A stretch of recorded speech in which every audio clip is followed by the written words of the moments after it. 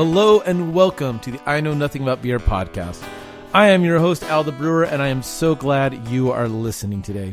This podcast is for anyone that wants to learn more about craft beer and the culture that surrounds it. Whether you're brand new to the scene or a vet of craft beer, I hope you find something to take away from this podcast. So, pour yourself a beer, pull up a bar stool, and enjoy. Cheers.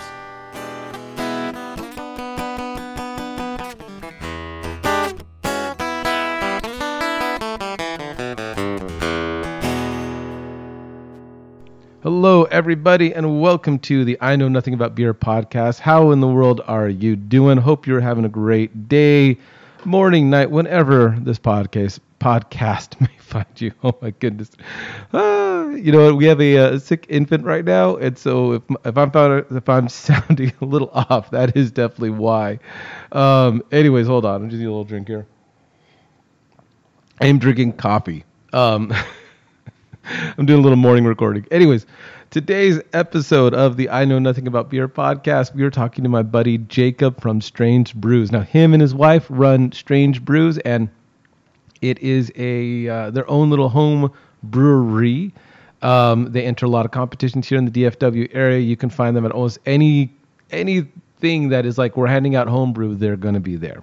I'm so glad they do because they make some really good beers. I've had opportunity to try more than a few at some bottle shares, and that's actually how we met. So I'm going to get to this episode in just a minute, but yeah, Jacob from Strange Brews, and I hope you enjoy. Please rate, subscribe on whatever fine podcasting app, iTunes, whatever it may be that you listen to. We're on Spotify and Google Play, although no one listens to us on Google Play. I mean, I know this is a small podcast, but literally nobody, I don't even know if people use Google Play podcast. Let's see what else. Oh yeah, subscribe to me on the interwebs at Al the Brewer on Instagram, Facebook, and all those other fun things. And shoot me an email, Alan, that is my name, but at althebrewer@gmail.com. All right, time to get to the episode. Thank you so very much, everybody. Have a good rest of the day. Cheers.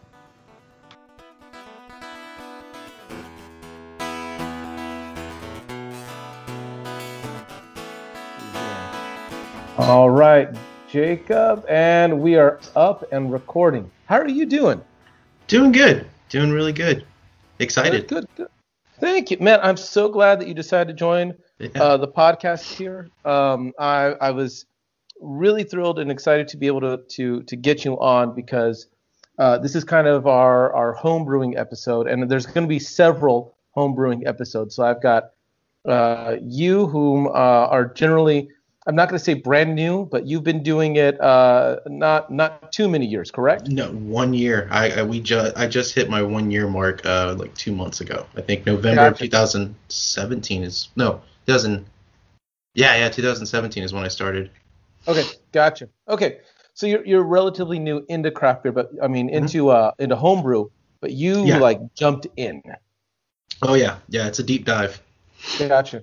Okay, so first off, a lot of the people that I've been interviewing, I've known through this way, that way, and we've known each other for a little while. But you and I, we've just met recently. Yeah, at a bottle share. Yeah, we met at the NTX and Dallas Beer Squad bottle share at, I believe it was Fort Brewery in Fort Worth. Yeah, it was Fort Brewery. Yeah, Fort Brewery. And we just started chatting a little bit, talking about beer, and then started talking about home brewing. And then that's when you kind of told me that you've been home brewing for a while. And you had mentioned that you have like an annual thing that goes down every year. I forgot what it was, but you brew a special beer just for that annual event that you kind of have at your house. Yeah, and this year was the first year, I think in like 7 years, I didn't. Because we had, I was trying to get that. The beer that I have fermenting right now is I had one weekend where I was like, I can do it this weekend, and that was it. Yeah. It's been normally I do it on Halloween weekend so that it's ready to drink. It's a chocolate oatmeal espresso stout. That's what it was. Yeah. And I normally take the cocoa nibs and I sanitize those using bourbon, and then I just dump all of that into the secondary. with the bourbon. Yeah. Yeah. Nice. Oh, dude. Nice. Oh, it's so good. I Yeah. love that beer. Last time I hit 9.6%, and shit. I just opened up a bottle. It's been a year plus, and it still tasted good. And I was like, I won. I won this year. I won my homebrew year. Yeah, that's awesome. Yeah, I haven't gotten into any of the big beers yet. That's one of the goals for 2019 is start getting into the higher ABV beers. I think the highest I've hit is like 7%. Hitting 7's pretty good. It was the first time I tried to hit that high in ABV wise. I think I made it 6.9, and so I was way off. And then each year I learned I tweaked everything a little bit until that year that I hit 9.6 or 9.8, and I was like, yes, I'm feeling good about this now. Yeah. That's the big dogs. That's in the big dog territory right there. Everything I've had is just super light, and it's very drinkable. But I'm looking towards trying to get those bigger ABVs. The bigger ABVs are a lot of fun. I've never watched my mash tun more closely. I won't say that, but when I've done lagers, I've had they're picky in the mash tun. But when I've done these, I was doing like 22 pounds of grain. Jeez. 22 or 24 pounds of grain in my like 13 gallon mash tun. And I'm just like looking at that, trying to move around the grain, trying to move around the hot spots. And it was like, get all the clumps out of there. Well, it was also really cold, so I had to keep the burner up the entire time. And so you got a 90-minute mash, trying to keep it at 165. And it was insane. So I'm just happy that beer turned out well, let alone 9.6.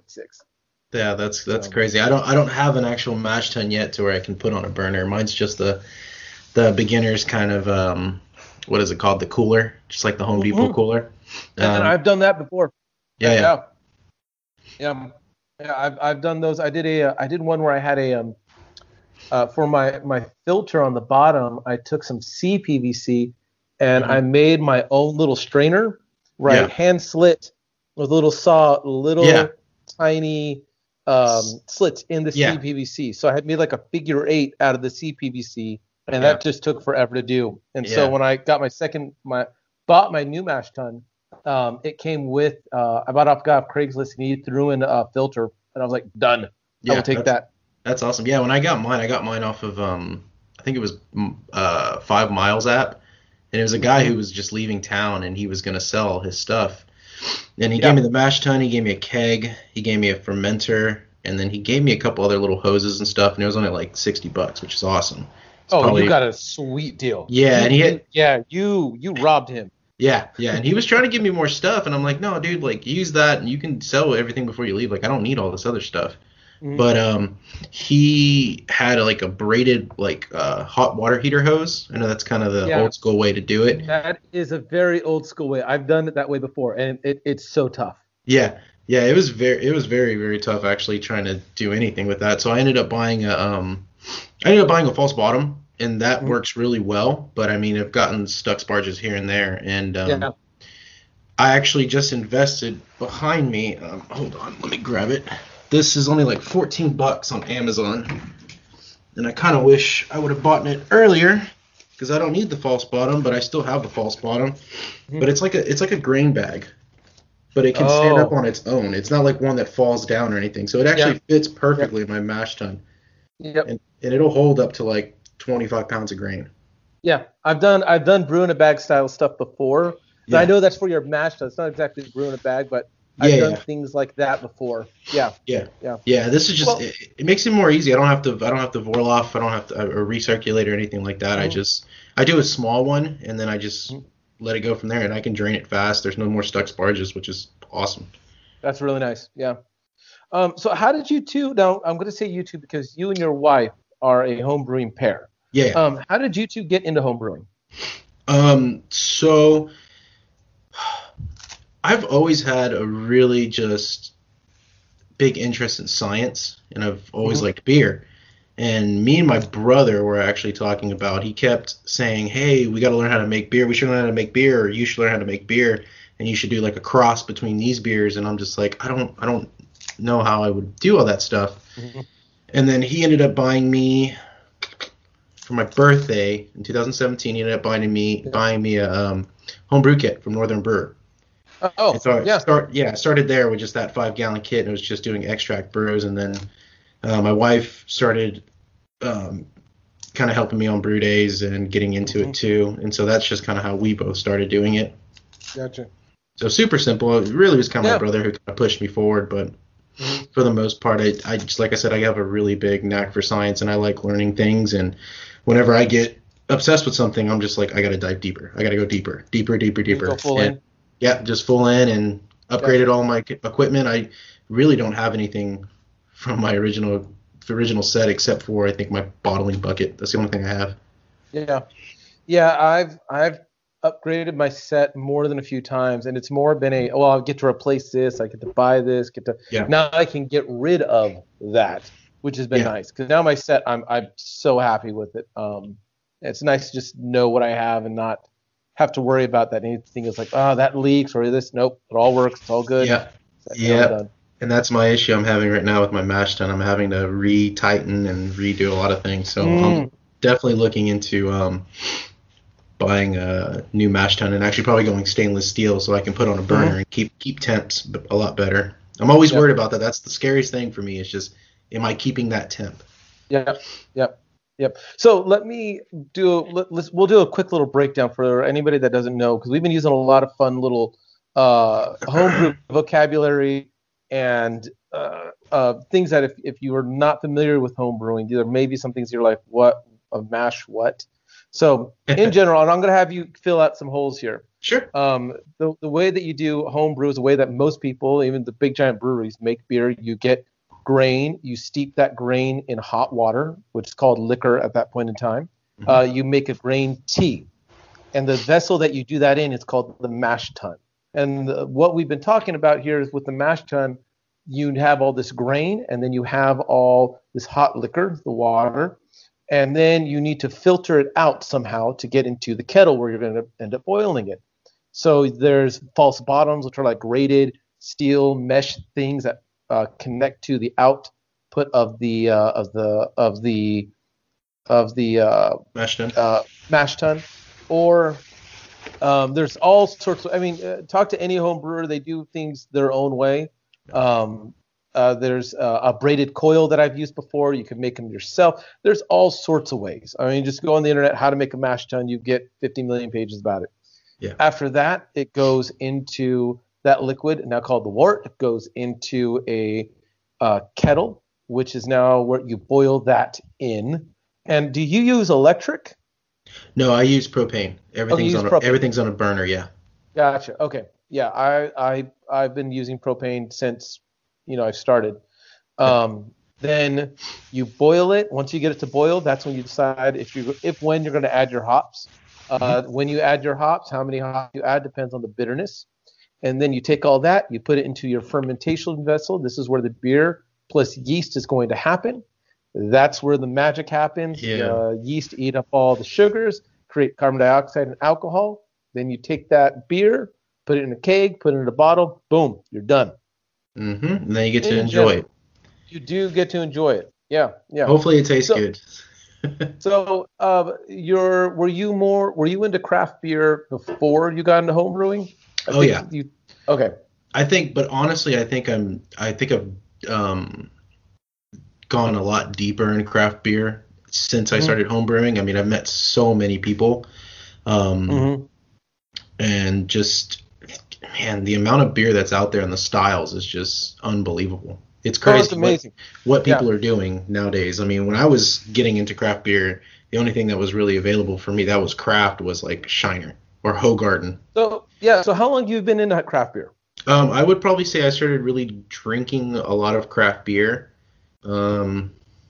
probably 2010, 2011. Okay. It could be a little bit earlier than that, but I remember trying like Fat Tire. Hoegaarden was a big one. That's not really, I guess you wouldn't consider that craft. It is, but it's from Belgium, I believe. Fat Tire. Man, there wasn't a whole lot of stuff. I remember drinking and going to like Petit Colas back in like 2011, drinking some of their stuff. Yeah. One of the big ones that I ever had that I was just like, for a while, kind of turned me off from craft beer was Arrogant Bastard. Now I love it. Arrogant Bastard is delicious.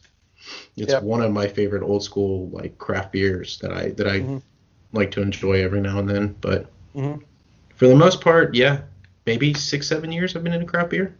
Okay, gotcha. Yeah, I've been into craft beer a little longer than I've been into home brewing. And I've definitely seen now two scenes kind of growing up, having come from California and now in Texas. Watching the California scene, I was there when it was in the upswing, started to get into it when it was in the upswing, which was kind of fun. And now that I'm here in Texas, I caught it before the upswing. It was like, when I moved here in 2014, it was like, there are breweries opening up. Now there's like, now there's a brewery that opened up 2 down the street from me. The one that opened up last year is still doing great down the street from me. Yeah. There's another one opening up a little further away. Okay, great. Yeah. Yeah, it's blowing up. It's crazy. I mean, like I said, when I got into it, there was Deep Ellum. Deep Ellum was a big one too. Yeah. That was a huge one. And then since 2014, everything is just it's exploding. It's not as big as it as like most states, but it's getting there. Like even going like further south and stuff like that. Austin is blowing up. San Antonio's got a really good craft beer scene now too. So yeah, it's crazy. You definitely caught it before the upswing. Yeah, it was definitely because my in-laws, my mother-in-law lives out here, and when we would go with my then girlfriend, now wife, to visit her at Christmas time, she lives in Allen, and so we would go to Allen, and I went once to Franconia, and it was the only brewery out that way, and I was like, okay, this is a little rough. Okay, but yeah, I get. Okay, we're all right. I can do this. I can do this. Yeah, it's a little rough. Yeah. I can imagine that being rough coming from California and everything that's there, coming to Franconia. Franconia. Well, it wasn't that Franconia was bad, and that's definitely. But it was that's the only thing that's available. And then when I would go to the stores and look at the craft beer selection, I was like, okay, so there's this section. And I'm like holding up my hands about a foot apart, going like, okay, it's this section. So yes, the craft beer scene here in North Texas, DFW, man, it has just exploded. It's been a lot of fun. I'm really enjoying it. Yeah, it's a beautiful thing to see all these beers or breweries open up and all these crazy beers that are coming out. I think even the hat you're wearing, Tups, is doing some magnificent stuff. And but I would have to give the gold medal right now to probably Turning Point. I think Turning Point's doing some good things. Yeah, as far as like the juicy stuff, they're definitely putting us on the map. So. Yeah, no, they're doing some good stuff. So how do you think homebrewing has helped you appreciate craft beer? Man, it's helped me just because I think it's helped me actually appreciate the actual art of it.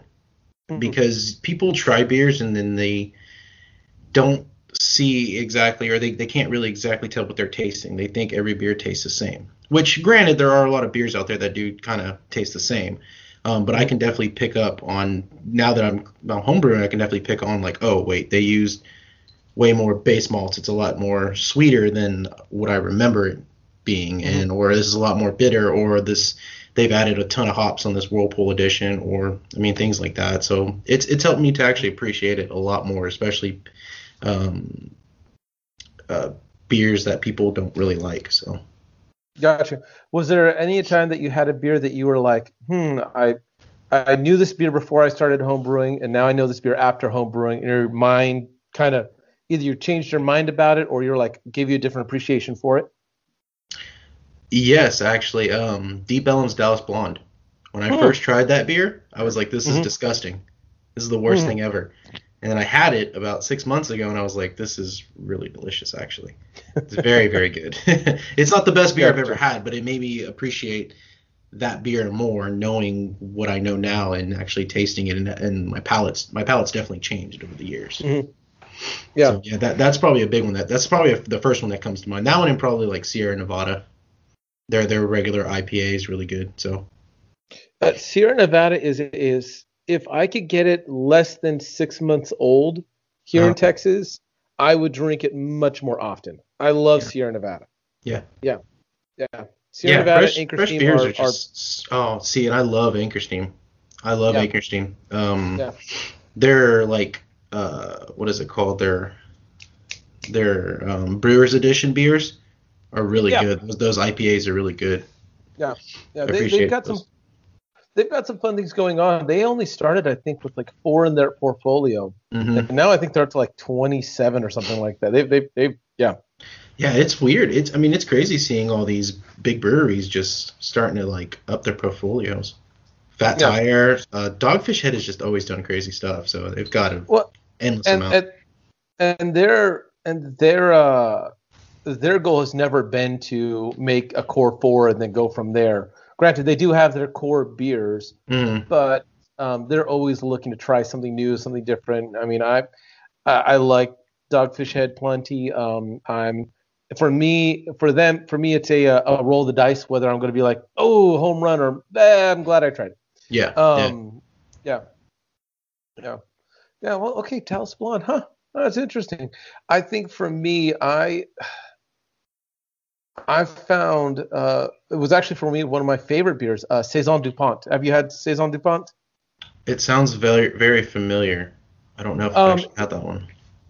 If you could find it, it's my favorite. It's my favorite Saison, and one of my top 5 favorite beers in all the world. I can drink that any time of the day, anywhere. It's I'll wake up if I had the option. I could wake up and have a pint of Saison. DuPont, that would be fine. It is a the yeast characteristics on it give just a mild funkiness to it, a mild tart is the wrong word. It's less than tart, but when you try it and you maybe have not tasted what it's or smelt a mash tun, you go, oh, that smells kind of like wheat. And then when you smell it, you're like, oh, I smell a mash tun out of here. I could smell those grains getting put together, the wheat and the carapils and all of that going into that. Oh, it's so good. Yeah. Every time I drink that beer, I just go, this brewer, whoever it is, you are amazing. Gold medal for you, sir. Yeah. You can find it in Texas now. I think Total Wine carries them, but amazing beer. Yeah. Yeah, I'll have to try that one. I just pulled up a picture of it. I've never actually seen it. So, Saison Dupont. Okay. Yeah, Saison Dupont. If you get a bottle of it, it's awesome. Okay, yeah, I'll definitely pick up a bottle of this. Yeah. Cool. So are you involved with any of the homebrew community around you? There's several different clubs. I mean, there's tons of things online. No, not really.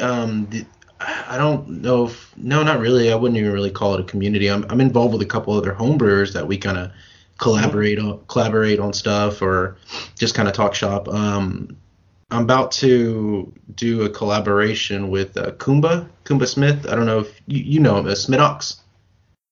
He just released a short order porter that he won from the Red River Challenge out of Martin House. I feel like I should know. It's not coming to mind right now. It's okay. Yeah, it's a really good beer that he released, but we're kind of just bumping, just kind of throwing ideas back on trying to do, because he did a short order porter with cocoa, cinnamon. There was a couple of things, vanilla and coffee. It was a porter, and it was really good and actually did really well. Good. Because this is the first brewery that ever distributed that beer from a homebrew competition. So they actually distributed his beer, and you can probably still find it in stores if you go looking around. But me and him are going to collab on a tall order porter. A what porter? Tall order instead of short order. Explain. This is a new one to me, so I get to learn. I mean, it's nothing like fancy. It's just the name. So it's just a tall order porter instead of a short order porter. His short order porter it was very sweet, and it's like basically drinking a beer for breakfast. Yeah. Okay. So it's like basically I think he bases it on like something you can have with like a short stack of pancakes. Gotcha. So we're gonna do a tall order. My original idea was to try to barrel age it if we could get our hands on a barrel, but I don't think there's any way for us to really do that. So we're just gonna stick a stick a bunch of like rum soaked chips or bourbon soaked chips, I think, in it to kind of get that bourbon style flavor. And as far as anything else that we're adding, any adjuncts, I'm not too sure yet, but we're still kind of just going back and forth on that. But yeah, as far as being, sorry, I kind of got off topic, but as far as being, no, you are totally on topic. Please. As far as being like with like a homebrew community, not really. No, I don't go to like any events, any meetups. I didn't even really know there was anything going around as far as in my area, because I live in the North Dallas area. Yeah. So where do you live? North Dallas. It's like Richardson. Oh, Richardson. Okay. Yeah. I was actually just there not too long ago. Yeah, I live just down the street from Homebrew headquarters. Oh, yeah. No, I know exactly what you're talking about. Mm-hmm. Yeah. So, yeah, I mean, I didn't know there's anything here. I know there's things online, but I didn't know there was like any meetups or anything like that. So I'll definitely have to look into that. Is there any that you think you would recommend? I was about to say, have you heard of the Blue Bonnet Festival? Blue Bonnet Brew Off? Yeah, I was thinking about actually doing that. Man, go to it. Just go. I think it's at the Irving Convention Center. Okay. I think I read that. Yeah. Yeah. The venue, I think, to me, it's this brown metal. It looks like a transformer poop. That to me, you like if you go to it, just let you know, it looks like a transformer poop. But it is such a fun time. I've loved when I've gone there. The first night is, I'm trying to think here. The first night is is when they do all the judging, and then the second night is the most fun because it's got this little you're at the convention center and they've got their little floor, and so you've got all these homebrew vendors and people like any other convention. And then the next day, same thing, but there's this kind of middle time where you have people kind of getting ready for the night. So you have all these homebrewers bringing in all their beers because you can't sell homebrew. Yeah. So all these homebrew clubs bring out their beers, and you just have this whole large room of homebrewers pouring everything that they have. And it's all the stuff that they've been either entering in the competition or that can't wait to share for this. Gotcha. And in the other room, you have the pro. So you have the pro situation, which is a bunch of breweries that come out, and then they bring a bunch of beer. So you go from the pro room to the amateur room. Yeah. Okay. And it literally is a night full of. It's an Uber night. That's what it is. That sounds really cool. That sounds a little close to Labor of Love. I don't know if you went this year to Labor of Love at Deep Ellum. No, I haven't been able to make it out to Labor of Love. I've been wanting to. Yeah, it's exactly what you explained, except there's no pro section. It's just all homebrew people. All homebrew, yeah.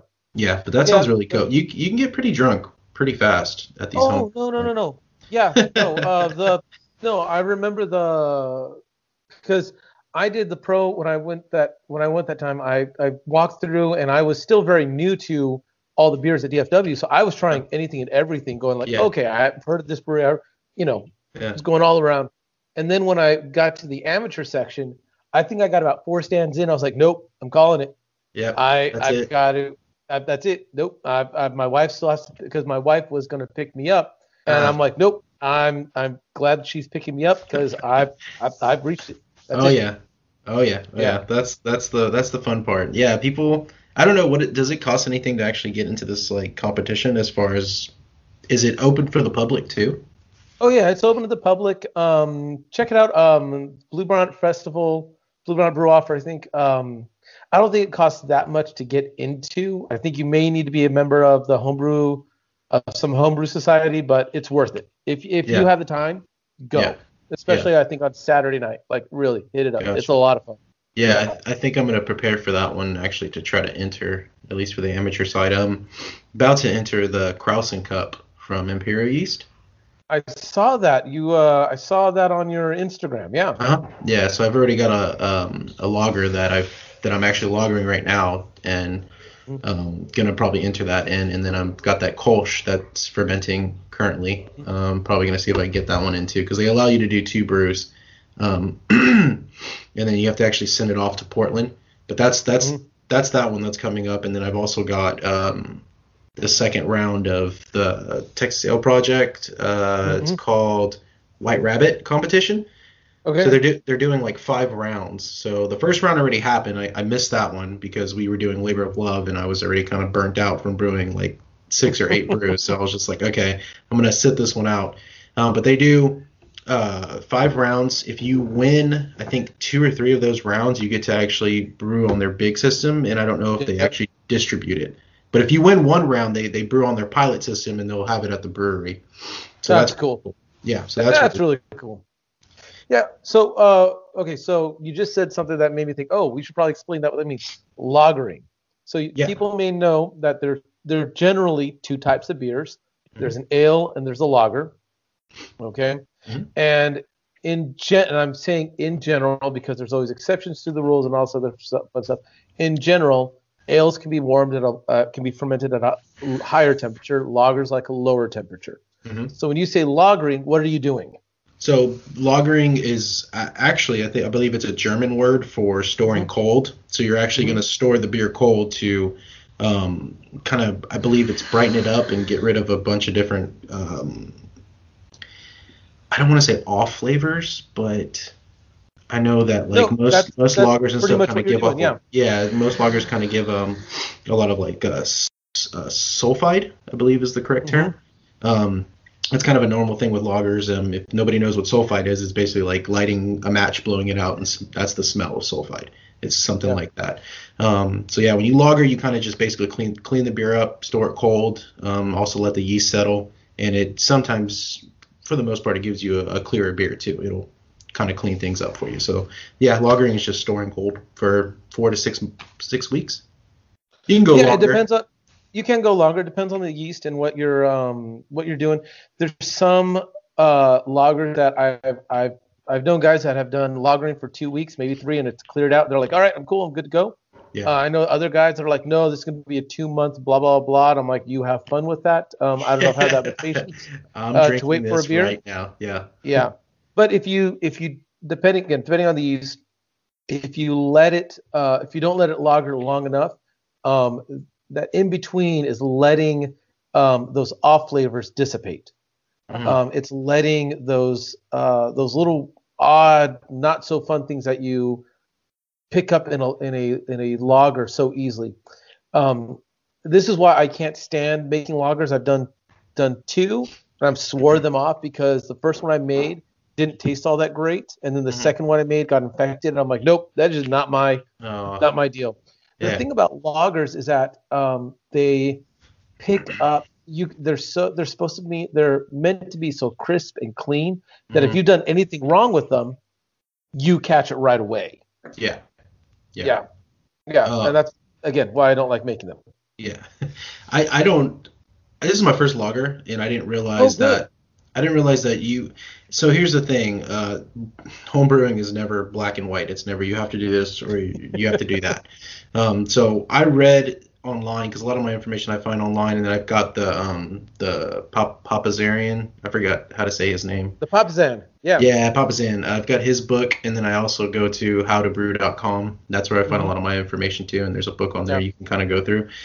But for the most part, people recommend lagering inside the fermenter before you actually bottle. So I didn't do that. I just went ahead. You also have the option of bottle conditioning and then lagering. So I went ahead and just did that. I drank most of the beers already. I've only put 3 of them in the lagering chamber to let those sit. And I'm going to enter those 3 into competition. Well, 2 of those 3. But it came out great. It actually came out really tasty. Everybody that I gave it to, they actually enjoyed it. So I was pretty convinced. I'm like, yeah, I'm going to throw that in the competition. Let's see what happens. Gotcha. And you've already won or medaled in a couple of competitions, right? Just one, yeah. So the Labor of Love, me and my wife placed second in the pale wheat category for that one. Very nice. We did a American wheat with pear, and it came out actually really. Did I try one of those at the bottle share? Did you try? No, we had the Kolsch, and then we had the New England IPA, Yeah, we had just a mango Kolsch and the New England IPA. So the one that I'm actually brewing now is the mango Kolsch, but I actually added pineapple this time, so okay, more fruity flavors. Okay, very nice, very nice. Gotcha. What's been the thing that you have enjoyed the most about homebrewing? I mean, there is the drinking of the beer, Yeah. which is probably what everybody loves. That is the end goal. But is there anything that you're like, here's why I love about homebrewing? Oh man, learning, just learning new stuff. Again, like I said, I've always had just this passion for science, and I've always liked science, even in like high school and stuff. I've just always dug science. I hated every other class, but math and science were like my go-to. So just learning stuff every day, like actually getting that knowledge. And then I got a buddy who works for Texas Ale Project. He's the cellar man there, so he does all the brewing and stuff like that, and I've done a couple collabs with him. And he's always teaching me stuff too, and just like coming home and finding that knowledge, and just like having that just realization, like, oh, that's what happened, or oh, that's what I need to do, or oh, this is going to be what I'm going to try next instead of doing this. That's been the most enjoyable part for me. It's just learning everything and then actually seeing it all come together, and then you actually try it and it's delicious. Yeah, I agree with you there. I love home brewing because it is. It's this you can make the same brew 20 times and you can still go, I'm learning something from that. Yes. And it's an experiential learning. It's not just you get to have this thing in your glass going like, I made this, I drink this, and yes or no, or oh, here's what I did differently last time, and I get to see it directly in this cup.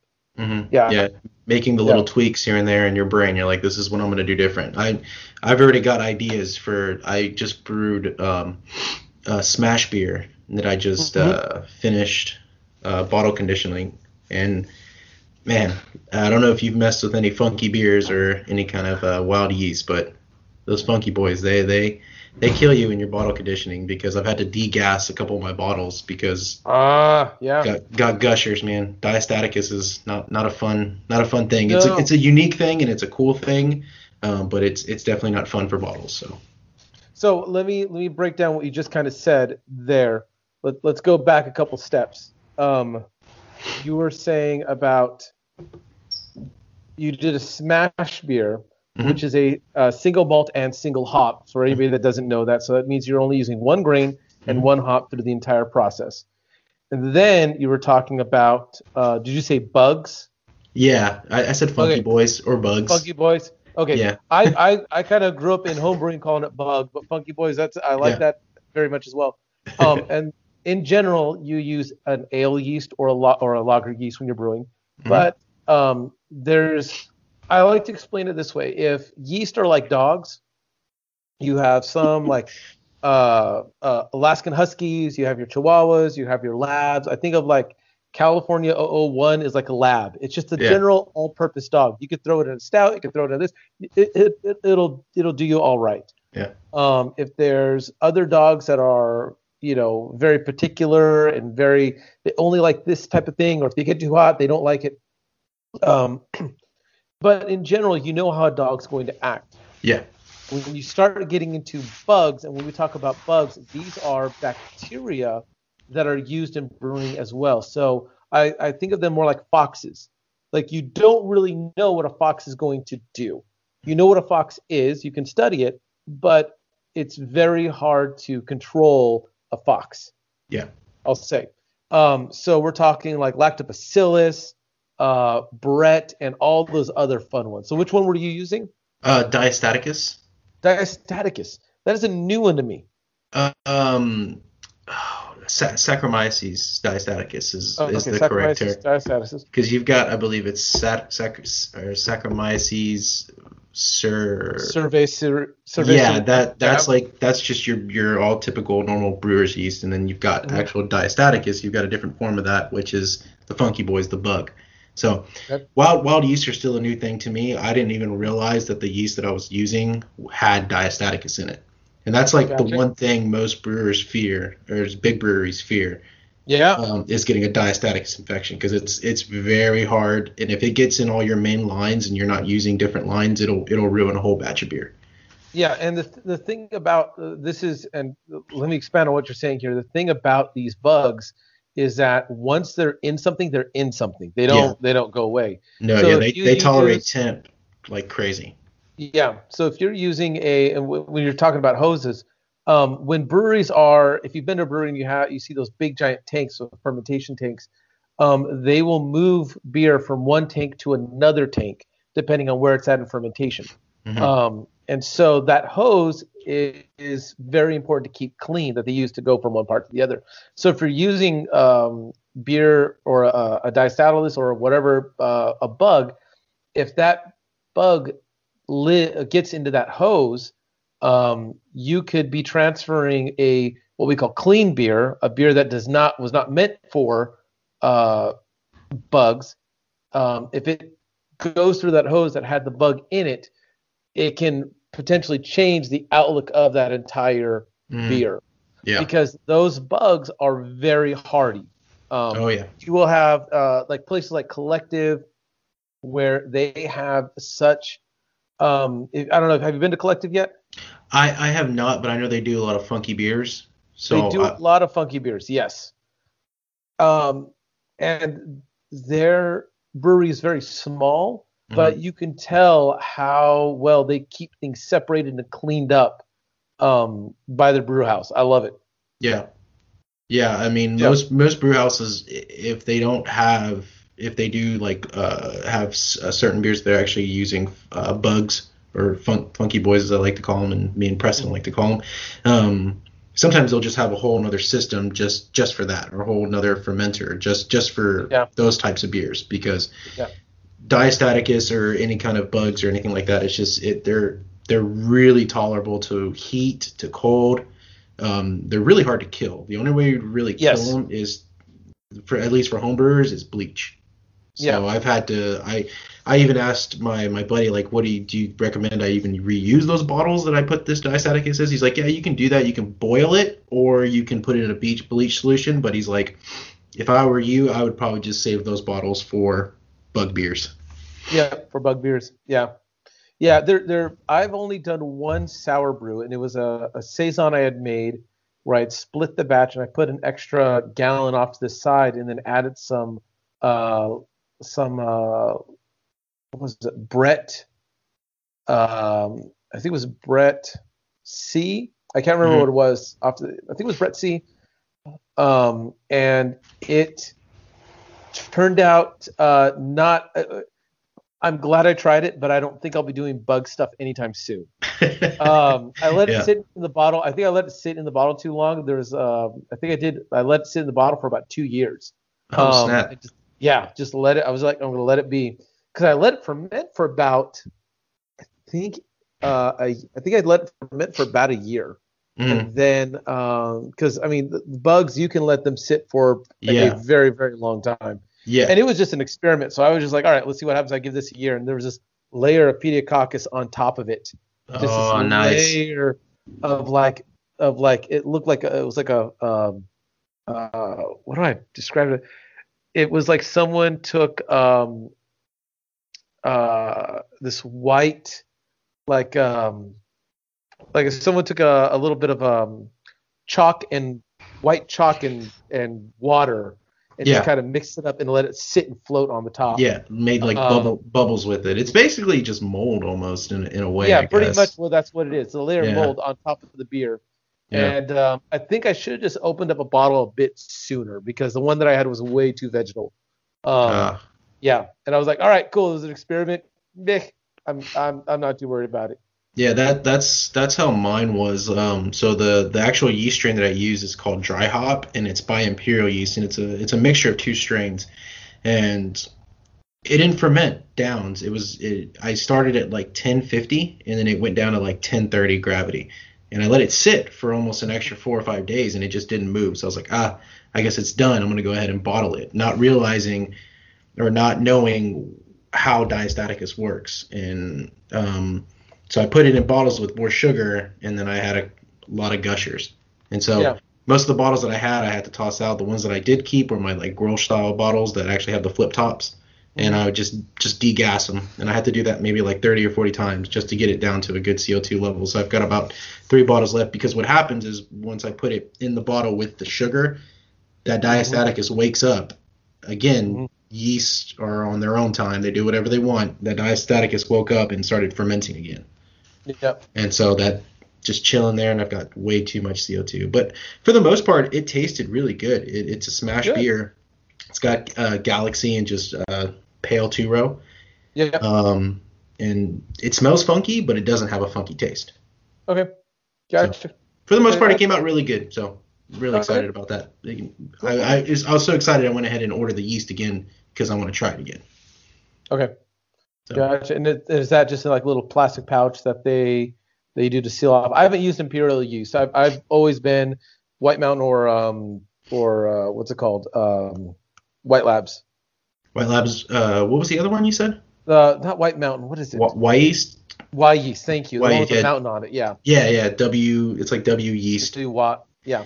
I think they call it Y yeast. Which makes sense. Yeah. But so what I like about Imperial is I believe White Lab and Y yeast they've graded each pouch of having 100 billion cells, and I could be incorrect on that. I know Y yeast does. It's about 100 billion cells. Imperial has 200 billion.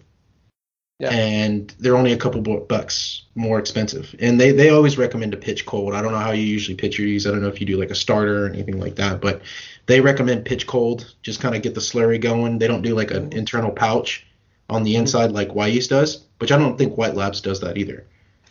No, White Labs does. They used to use plastic vials, and now they use a little plastic pouch. Yeah. A very small plastic pouch. I've heard people actually cut that pouch because there's like 2 pouches. Like you can cut the outside, and there's an inner pouch that you can actually take out and cut that too. So I don't know if you do that. No, because I've always used. Last time I used White Labs, they were still using the plastic, plastic little vials, and I love those. Those are great, and I've made a lot of starters, especially with the White Labs ones because they are only like 100 billion I think they were like a 100 billion cells or something like that. They weren't a lot. So normally you would just make a starter up and get enough volume so that you could pitch that into the beer or into the wort, so you would have a very viable thing. Because I mean, I would make sometimes a 1 liter starter, and man, that would go so quick. I love that. Yeah. Yes. I haven't done starters yet. I haven't bought the equipment to actually do starters. That's kind of next on my list. But ever since I've been pitching Imperial yeast, I haven't had to do it. And their customer service is just out of this world. I messaged them just to have some questions about a yeast, not even expecting anything else except for just answers. They ended up sending me another pouch of the same yeast so I could pitch that same pouch on my lager because it was just really delayed. And then they ended up sending me stickers, a shirt, like just incredible. That's so cool. Yeah, and then they sent me like 3 or 4 other different strains to try out. They're like, yeah, you just take all these too. And that's A1 service to me. So I'm like Imperial all the way, and it's 200 billion cells. Yeah. I'm not even gonna buy because they don't sell it anywhere in this area. So that's the only thing that sucks is I have to order it. I can't order from them because they don't distribute to just home brewers. They only go commercial brewing. So I'm forced to actually order it from Northern Brewer. Gotcha. Which is okay. It is what it is. I mean, I like that company so much, so I'm down to do it. Yeah. Northern Brewer's been around for a long time. They've been doing the free shipping after $50 or something like that for forever. Yeah. They're a great little company. They used to do Northern Brewer used to have a thing called Brewing TV on YouTube. Yeah. And it was just like 2 of their guys that would just have fun home brewing and talk about home brewing and talk about all the different weird things they were trying to do. And they were doing one where they were like home brewing in the snow. And I was like, that I would never want to do, but I appreciate how they're doing that. Exactly. Yeah. You only appreciate it until you're trying to chill the wort. Then it's appreciative then. Oh, dude, I've I think I brewed one time. I think I saw something on your Instagram. You were brewing it. Was like on a really cold day? Mm-hmm. Yeah, there's been a couple of times I've been outside brewing and it's been pretty dang chilly. So on those days, it's rough on the pot and the burner, but the only thing I don't really care about that too much. It's just my thing is the mash tun. So I always bring in the mash tun. I have to carry that thing in every time it's cold. So, but it works. There was one year where I was doing my big stout, and I was living in an apartment. I don't know if you guys live in an apartment or not. No, we got a house. So okay, and I was brewing in like the little like quad area, like the little like where all the other what's it called apartments look into. Mm-hmm. Hold on, I hear something. Oh, sorry, it's. No, it's okay. Don't worry about it. Give it a second. It's a toilet. It's fine. That's there it goes. This is what we can edit. That's the beauty of all this. Perfect. So I was brewing, and I was in like kind of middle area of all these apartments, and I think with the wind chill, it was like 20s. And I was just, oh man, I was like, I never want to do that ever again. Yeah. I was brewing by myself, and I don't know if you brew by yourself or not, but brewing by yourself is fun to a degree. So you've got to move like 7 gallons of hot boiling liquid by yourself. That's not fun at all. And I've had to do that. And I've had to pick up my actual kettle, and it's had 10 gallons in it. It's a good thing I'm a pretty stocky guy and I'm young still, but I think I need to invest into a ball valve and a pump or something just to get that hot tank, because it's hurting the back. yeah. No, I've got a ball valve on my kettle, just for transferring to my heat exchange. Yeah. And I love that. But I've got to lift my beer once, and that's about it. And I'm like, okay, I don't want to do any more lifting after that. Yeah. No. Yeah. I even thought about investing in one of those tiered systems to where it has like the 3 different levels that you the Tower of Power. Yeah, exactly. In the top level, two of the levels have actual burners, so that would actually be a good investment. So I don't have to lift all that crap up there. But for the most part, I just try to make it work. I think getting a pump is going to be my next thing. Getting a really good pump. So. Gotcha. I think that's one thing about home brewing is that, like so many other hobbies, there's what's the next piece of equipment? I think there's a lot of guys. I think that this hobby is dominated by men, but there's also something kind of like car talk about it as well. Oh, what kind of pump you using? Oh, okay, gotcha. Yeah, I have this kind. What kind of heat exchange you got? Yeah. Oh, yours is a 12 plate. Yeah, mine's a 30 plate. Blah blah. Blah. There's so many little things that you can upgrade over time. Yeah, for sure. My pump definitely has a Hemi on it, so. Yeah. And there's just so many like little. It's just funny how you say that, because I mean I've talked to guys and they're like, oh yeah, my burner's got 40,000 BTUs on it. I'm like, okay, cool, man. Yeah. I'm glad to hear that. Yeah, exactly. Yeah. So I was trying to think here. What's the last thing I was going to ask you? Oh, so I've got this fun little thing I kind of do at the end of the interviews where this is where we get to edit a little bit. Let's see, appreciating beer. Questions for let's see here. Where'd it go? I've got this set of questions that I've been asking people, and I forgot to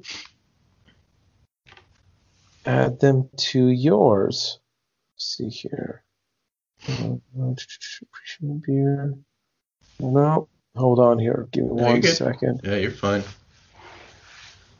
Let's see here. While you're going through that, do you have any beers that you're really liking right now that have just come out, anything like that? I don't know if you stopped by any of the breweries in your area. I've been stopping by Turning Point a lot. Mm-hmm. And for a couple of reasons. One, they make really good beer. Mm-hmm. Two, they're the freshest beer around me. It's one of the things I'm kind of a stickler for, unless it's something that's going to age that I can sit and let age for a while. Mm-hmm. So I was just drinking Brett Rose from Firestone Walker. Gotcha. Yeah, I'm a huge Firestone fanboy. I love them. And so like this Brett Rose is I believe it's 2017. Oh wow, so that's been sitting. Well, I opened it in 2014, not too long ago either. Oh, Yeah, you've got I've had some a couple. beers cellaring, huh? I do have a very modest cellar. Um, right now, I think I think the oldest beer I may have in there is the 2013 Black Tuesday. Mm, It's a 2013, yeah, 2013 Black Tuesday. I think that's the oldest one I have there. I may have something a little older. nice. But and that's only 5 years, 6 years now. Almost 6 years now. Yeah, 6 years, going on 6 years. Yeah, about to go on 6 years. But I'm now going through my cellar because, especially these little smaller sours, Mm, about a year and a half, 2 years is where they kind of peak at, gotcha. and that's what I'm loving. Yeah. What about Locally, the Black Tuesday and stuff? When do you think that'll peak? Or do you think it's already peaked and you're just kind of holding on to it? no. I've had a 5 year Black Tuesday before, and I would say you could do about 10 years on that bad boy. Yeah. That's a long time to wait for a beer, Al. No, man, I'm good. I'm good. I've got so I've got a 2.5 year old Charlotte, and I've got another Uh-huh. one on the way, Madison. She'll be here in Oh, March. congratulations. Thank you very much. Yeah. And I've got a Black Tuesday set aside for their 21st. There you go. Oh, perfect. There you go. Yeah. Granted, Enjoying I'll a be beer with drinking, Dad. Yeah. Oh. but Okay. yeah, because I don't know if they're gonna like it. I'm like, well, if you don't like it, I'm gonna drink it Yeah. because yeah, I bought it. That's my dad coming at me there. I bought it. Yeah. Um, It's mine. but no, Black Tuesdays. When I try a Black Tuesday, I really think about Patrick and all those guys at the brewery trying to make this beer and the history behind it, but also the ingenuity that it takes to make a 19.99% beer. Yeah. You know, Yeah. yeast don't like much more than 10, Mhm. let alone 12 to 13. Mhm. So how they make this beer really perplexes me because Yeah. it's huge, and don't get me wrong, it needs to be huge for them to do Yeah. that. But it is to have such a big beer and for that beer to taste so good as Yeah. well. Yeah. Um, I don't even understand how that would even happen. The only thing I can think of, I don't know, is maybe pitching multiple yeasts. Just no, I mean they You do think? multiple yeast pitches, but they Yeah. also have several house blend yeast. okay. So Okay. I don't know if you know of a thing called turbo yeast. Mm. So turbo yeast, if you ever see it at a homebrew shop, it's a yeast that's made for high alcohol, but not for taste. Okay. So you can breed yeast to be more tolerant to alcohol. Alcohol. Okay.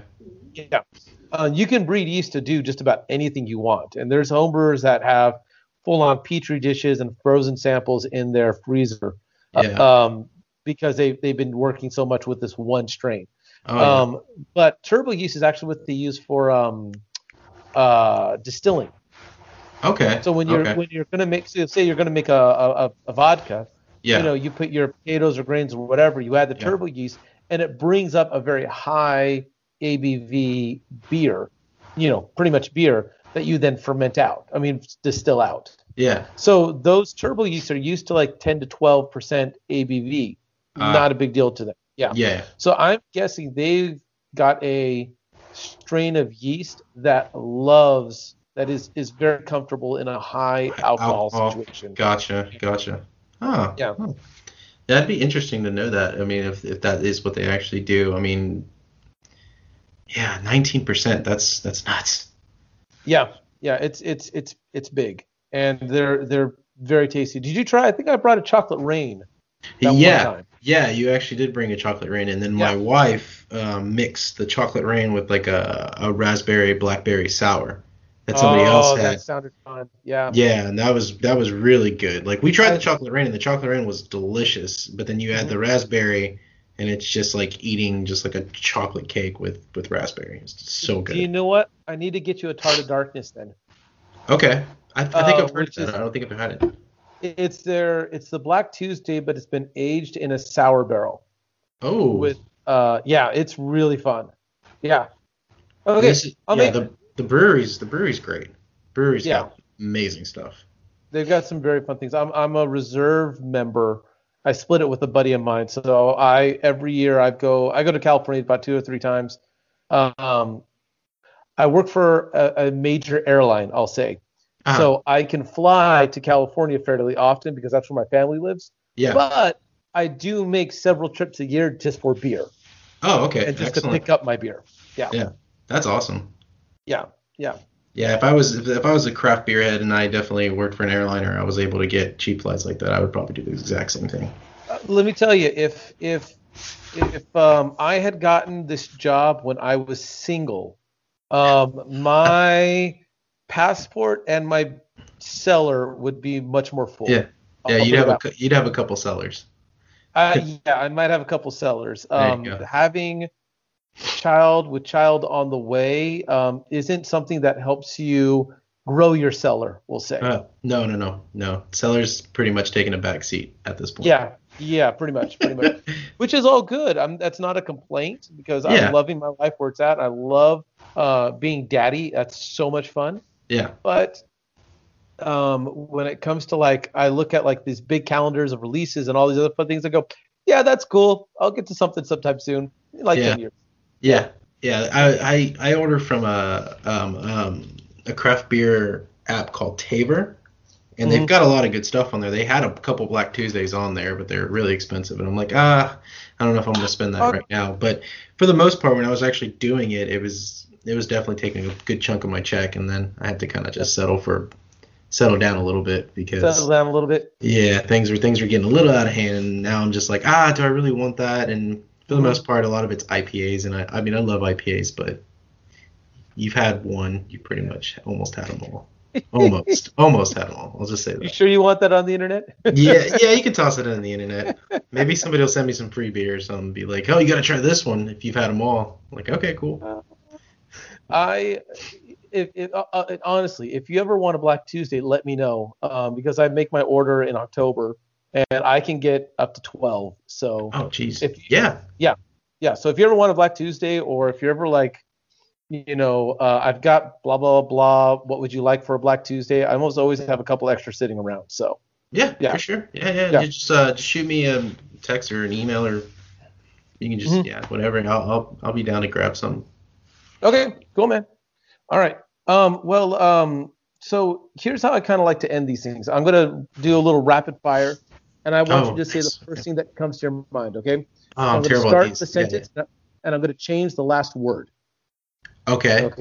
Okay. All right. So just say what comes to your mind first thing. I'm kind of doing this with everybody. All right. Okay. All right. Here we go. It seems like everyone is drinking. IPAs. It seems like everyone is making. IPAs. Seems like everybody is wanting. IPAs. Seems like everybody is hating.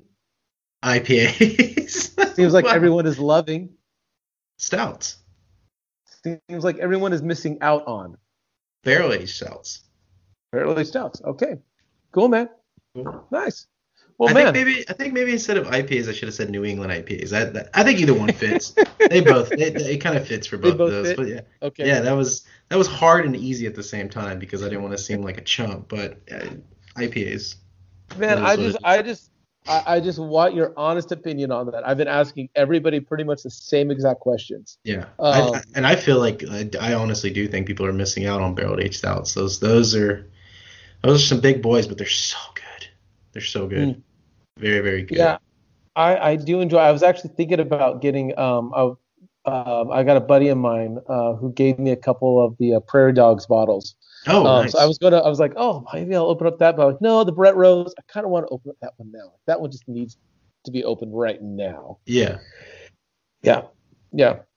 Oh man, I do love Firestone. Oh gosh. They're from California, right? Yeah, they make an IPA called 808 or 805. They make it's not a IPA. It's I believe a blonde ale. And that beer, it sells so well in California. Yeah, I think that was one of the first ones I had by them, and it was actually really good. It's a really good beer, and I think it gets a little flack out here because it's like, oh, it's so California, whatever. I'm like, I don't, exactly. That's exactly what it is. It's so California. It's Firestone. Yeah. I really like that beer. Firestone hadn't had a beer like that, and so when they put that out, they were trying to make a beer that was easy peasy. Anybody could drink it. Everybody could appreciate it. Anybody could say, if you don't really care for craft beer, try this. Mm-hmm. And it pretty much made them enough money that they opened up a second, much smaller, I think it's called Proprietary or something like that, Provisions out in Venice Beach. Oh, that nice. beer bought them a small brew pub and restaurant out in Venice Beach, pretty much. Wow, just from that one beer. That one beer. That's awesome. It made them a bit of money. Yeah. That's awesome. Yeah. So, all right. Well, man, thank you so much for doing this. I really appreciate you. Yeah, no problem. Thank you for having me. I appreciate you reaching out. I like to do these things, so it's really cool. I always learn stuff, so I'm always down to do that. Cool, man. Next couple of minutes is yours. Is there anything you want to promote? I know you've got an is it yours or you're on your wife's Instagram? So my wife has her own separate Instagram. We both kind of do. Like, I don't really promote, because we got an actual homebrew name. We go by Strange Brew. But I don't really promote that or change any of that stuff yet, just because I don't know if I want to keep the name Strange Brew. It's just, okay. And as of right now, it's nothing I'm doing that's super serious. I'm just kind of having fun with it and just enjoying, learning and enjoying the process of homebrewing. But as far as anything that's coming up, if I win the White Rabbit competition this next round, then look out for a beer that'll be probably released by Texas Ale Project, because I know if you do win one of the rounds, you do get a beer release. It's not a big distribution, but you'll at least get a beer release there. I'm meeting with some people tomorrow. I don't know if it's actually going to go through, but just keep an eye out on my Instagram. See any news or updates coming out from me, anything like that. But other than that, relax, don't worry, have a homebrew. You've been reading Pap's Sound. What's your Instagram handle so that people can know if you want to share that? Yeah, no, I totally. It's public. And it's a bunch of numbers. It's basically just my first name, Jacob, but just the number version. So J is 10, A is 1, C I think is 3. Just follow that, JACOB, and then Vasquez is my last name. So it's just the numbers underscored with my last name. I don't have all the numbers off the top of my head, so sorry. Gotcha. I'll try to add those in the show notes a little later on. For sure.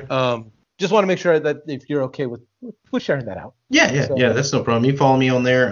Posting all my homebrew stuff, anything that's up and coming, anything I'm doing. As far as beer is concerned, most of it's pretty much homebrewing and beer that's on there, and then some cute pictures of my dogs and my wife. So. Yeah. That's part of why, when I was looking at your feed, I'm like, I got to get this guy on because you're just going homebrew. So. Oh yeah. I'm definitely trying to get all the processes I can on there and try to get people wanting the beer. So I've got a couple people asking me. So the cool thing is the cool thing and not cool thing, but at least cool thing for other people's homebrewers, we're not allowed to sell unless we have a license. So if you guys know a homebrewer, you're definitely gonna get free beer. Free beer. Try some stuff out. So that's pretty much. That's always a good thing. Yeah. All right, man. All right, boss. Well, thank you so very much, man. I really appreciate you, and I'll talk to you later. Cool. Sounds good, brother. You have a good one. Okay, cool. Peace.